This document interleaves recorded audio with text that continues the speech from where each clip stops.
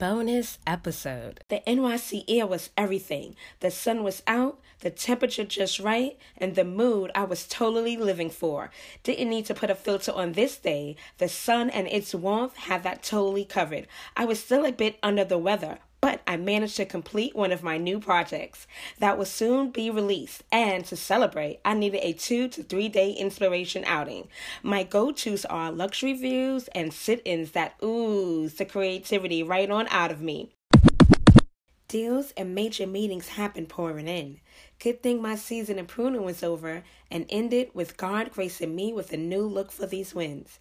I was totally in need of a new photo shoot. But I was still on the fence about that, at least pertaining to having everything on social media. Maybe I'll just do a behind-the-scenes post. Don't get me wrong, social media was a gift indeed, but also deemed to be a curse too. It was almost a land of widowism, or was it just me? Maybe. Anyway, I had elevated to such a degree that I wasn't impressed anymore, and things that once tickled my fancy, I now wanted to score behind the scenes, moving in such realms of non-visibility.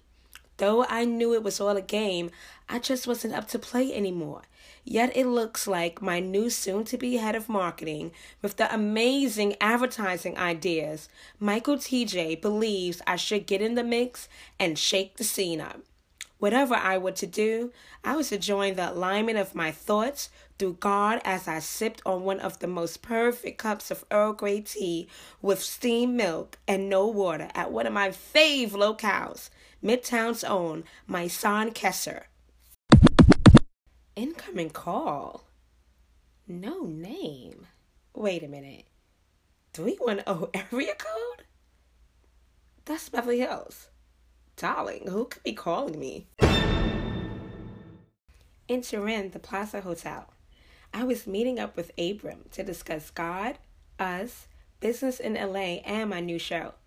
Abram and I met via Instagram a few years back and found out when I was really going hard in PR, our paths had crossed.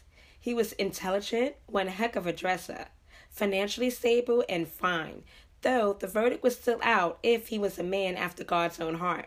Yes, I was single, and we did look to be the perfect match. Wait, I'm totally jumping ahead of myself. Let me pump my brakes and see exactly what's up. He was so quick to meet up in such short notice. And what was he doing over here on the East Coast anyway? I don't care what nobody says. This type of luxury is in my blood. I mean, I am a daughter of a king, though trips to Joseph's hair salon with my mom and Fred's for lunch was a thing when I was young. I wanted in, and I wasn't interested in riding on any other coattail but God's. I needed my own works along with God's super on top of my natural to usher me right on in. Abram! My gosh, I'm so surprised to see you. As we hugged. He sure smells good.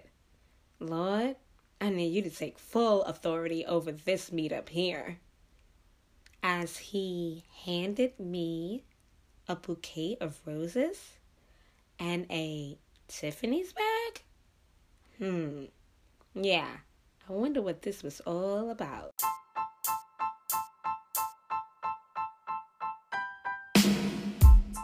Never sleep on a woman with God and goals in her life.